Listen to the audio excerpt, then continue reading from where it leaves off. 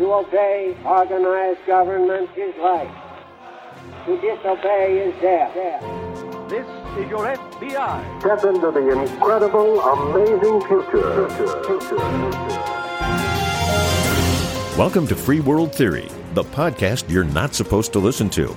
A Chaz Holloway production. I'm Bill Hurgensen. What is Free World Theory? Find out in this episode. And meet the canary in the coal mine telling the world why politics is dying. Episode 2.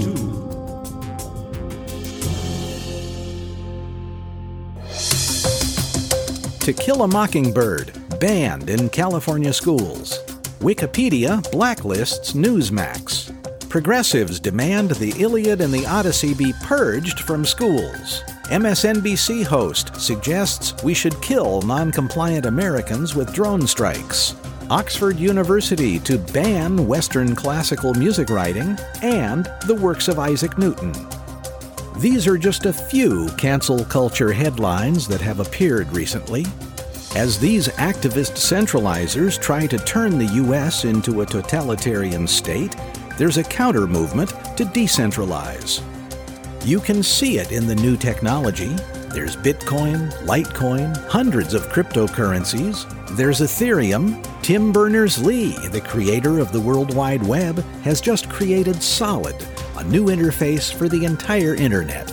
It's a new generation of tech that could make today's megacorporations look as old-fashioned as rotary phones, 8-track tapes, and those strange old clothes that your grandparents wore.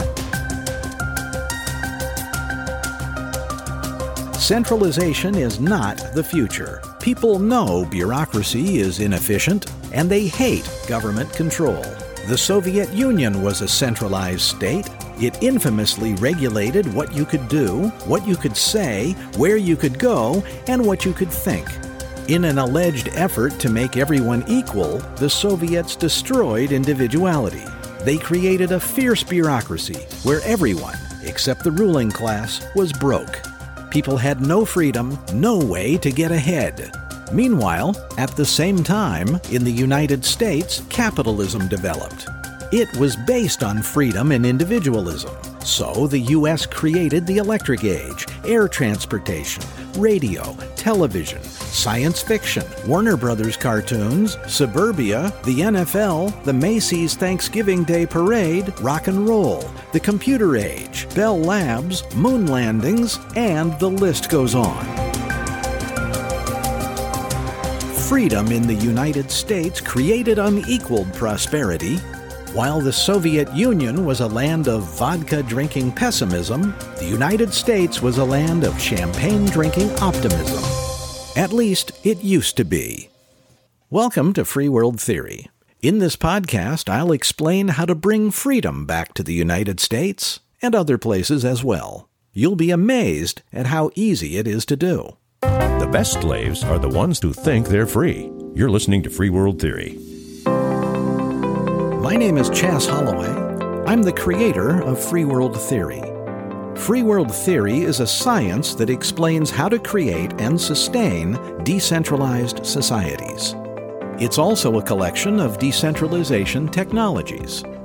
There's a global effort today to decentralize. For example, many developers of cryptocurrencies and blockchain technologies like Ethereum claim they're creating a decentralized world.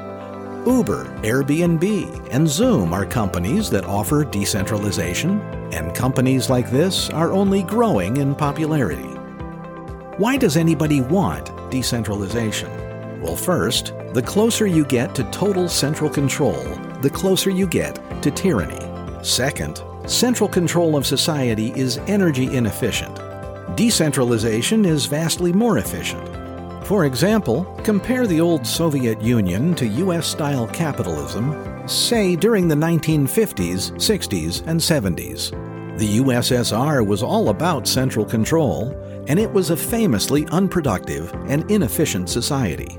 The U.S., on the other hand, was more decentralized, therefore more productive and efficient. Today, as industrialization approaches the limits of planetary resources, energy efficiency is important. In fact, it's vital to create a sustainable planet. Some blockchain developers even go so far as to claim national ideology is irrelevant. Stalinism and all its trappings, or U.S. politics and all its trappings, is immaterial. Tyranny is tyranny. It doesn't matter who your decorator is. The only real contest is between centralization and decentralization. They see central control as tyranny and decentralization as freedom. Free world theory is a science that explains how to decentralize the large-scale aspects of society. And this podcast is a series of little modules that explain how the science works in a logical way. But one caveat: this is not a political podcast. Free world theory is not a political idea. It's not Republican or Democrat. It's not capitalist or socialist. It's not an ideology at all, any more than Newtonian physics is an ideology. It's a science and tech idea, period. I'm Chas Holloway for Free World Theory. You're listening to the Free World Theory podcast. Vous écoutez le podcast de la théorie de la liberté universelle. Decentralization is already causing changes to society which are profound. To illustrate how profound, here's an example: the technology of money. Back in 2007, U.S. federal agents raided the home of Bernard Nothaus. They seized 500 pounds of silver and gold coins and bills he called Liberty Dollars. These were privately minted coins and printed bills with a picture of U.S. Congressman Ron Paul stamped on them. When he created his currency, Nothaus wanted to do two things. First, he wanted to promote Ron Paul's presidential campaign. Second, he wanted to show that Americans would flock to gold and silver-backed currency if it was available. He wasn't the only one to create an alternate currency. There were a number of private currencies in use in the U.S. at the time. There were Phoenix dollars, named after the mythical bird. There were Ithaca hours, a currency used and highly prized by people in Ithaca, New York. There were B-notes, a currency used in Baltimore, Maryland, and more. But Liberty Dollars were getting dangerous to the establishment. Libertarians all over the country were talking about them. They said they were better than Federal Reserve notes, which are a fiat currency. So Bernard Nothaus was arrested. At his trial, the prosecuting attorney for the government said Nothaus had committed a unique form of domestic terrorism by trying to undermine the legitimate currency of the United States. All this happened just 2 years before Bitcoin was introduced. I'm Chas Holloway for Free World Theory. Free World Theory, the podcast that asks the question, when did Uncle Sam turn into Big Brother? In 2009, 2 years after Bernard Nothaus was arrested for creating Liberty Dollars, a shadowy figure who called himself Satoshi Nakamoto released onto the internet something the world had never seen before. It was a new technology. It was called Bitcoin. Bitcoin was a new kind of money, the world's first cryptocurrency. There was a small, loosely connected group of people who had been working on the idea for years. Nick Szabo, Hal Finney, and more. Then Satoshi, nobody knew who he really was, released Bitcoin. At first, it was just a novelty for these tech guys, but word spread, and more people began experimenting with it because Bitcoin was a fascinating toy. It had negligible monetary value at first. It was just a mathematical novelty. Then, in 2010, the first purchase ever made with Bitcoin happened when a programmer named Laszlo Hanyecz offered 10,000 Bitcoin for 2 pizzas. He posted this message online: "I'll pay 10,000 Bitcoin for a couple of pizzas, like maybe 2 large ones, so I have some left over for the next day. I like having leftover pizza to nibble on later." Another programmer, a teenager named Jeremy Sturdivant, who lived in the UK at the time, took him up on the offer. He accepted the 10,000 Bitcoin and sent 2 large Papa John's pizzas. It was the first purchase ever made with Bitcoin. 2 pizzas, worth about $20 in U.S. currency at the time. Today, as I record this, 10,000 Bitcoin is worth over $550 million. The all-time high price of 1 Bitcoin is about $64,000, reached in April 2021. So you can understand why Papa John's Pizza has begun using the image of Bitcoin in its ad campaigns. I'm Chas Holloway for Free World Theory. Free World Theory, the podcast that remembers when America was a great country. Wait, that was only 3 years ago. Bitcoin, the world's first cryptocurrency, went up in value as more and more people discovered it and played with it. It was a non-government money system. It was safe. You could use it to buy things. You could hold on to it and it would go up in value. If you wanted to keep it completely private, it was. It couldn't be taxed. It couldn't be devalued through inflation. Pretty soon, it became apparent this was a frontal attack on all government money systems worldwide. Considering how Bernard Nothaus had been arrested and convicted of terrorism for issuing private money just 2 years before, no wonder Bitcoin's creator wanted to be anonymous. By the time politicians realized what was going on, thousands of hobbyists were using Bitcoin. Before long, there were users all over the world, in the millions.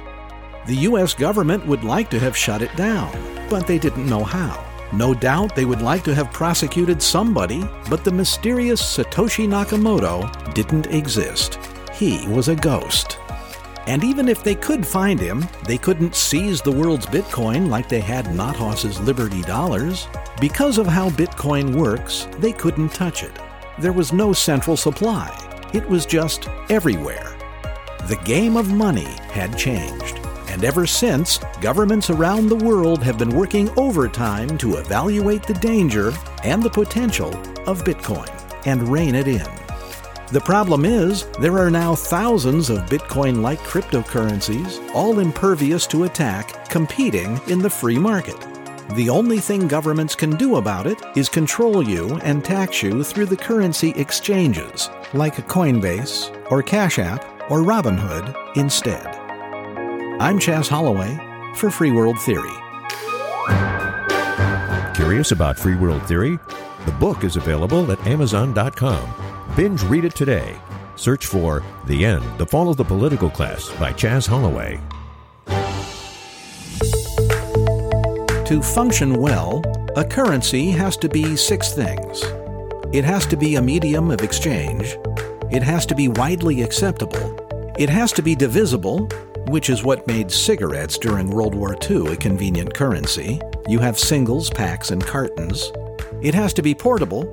It has to be a way to store wealth. And it has to be scarce. If there's too much money around, it has no value. Cryptocurrencies fulfill these requirements better than anything that's ever existed. They've become so popular, there are now even buried treasure stories. For example, James Howells, in Britain, accidentally threw away his hard drive containing 7,500 Bitcoin, worth over $400 million today, and the city won't let him search the landfill. China has banned cryptocurrency, but that hasn't stopped it. Russia keeps going back and forth, and they haven't stopped it. Venezuela tried to cash in on the craze and issue their own cryptocurrency called the Petro, which was a failure because people don't trust the central authority. All this demonstrates is that in the landscape of cryptocurrencies, central states are irrelevant. Meanwhile, people all over the world like private money. They always have. People have been hiding money from the state since civilization began. The Romans buried it in their courtyards. The Chinese hid it in door jams. Business people today put it in foreign banks. But this is more than just a way to hide your cash. Crypto and decentralization strategies in general are fundamentally changing banks, credit companies, stock markets, stores, and more. More and more aspects of these industries are becoming potentially invisible to the central state. I'm Chas Holloway for Free World Theory. In the next episode of Free World Theory, the world's first hyperinflation, how the history of money reveals the underlying force that drives all social change, and how the world is facing the biggest revolution in its history right now. The Free World Theory podcast is written and directed by Chaz Holloway. Also heard Hayden Jones. I'm Bill Hergensen. For more information, contact Chaz Holloway at protonmail.com. The Free World Theory podcast is copyright 2021 by Charles Holloway.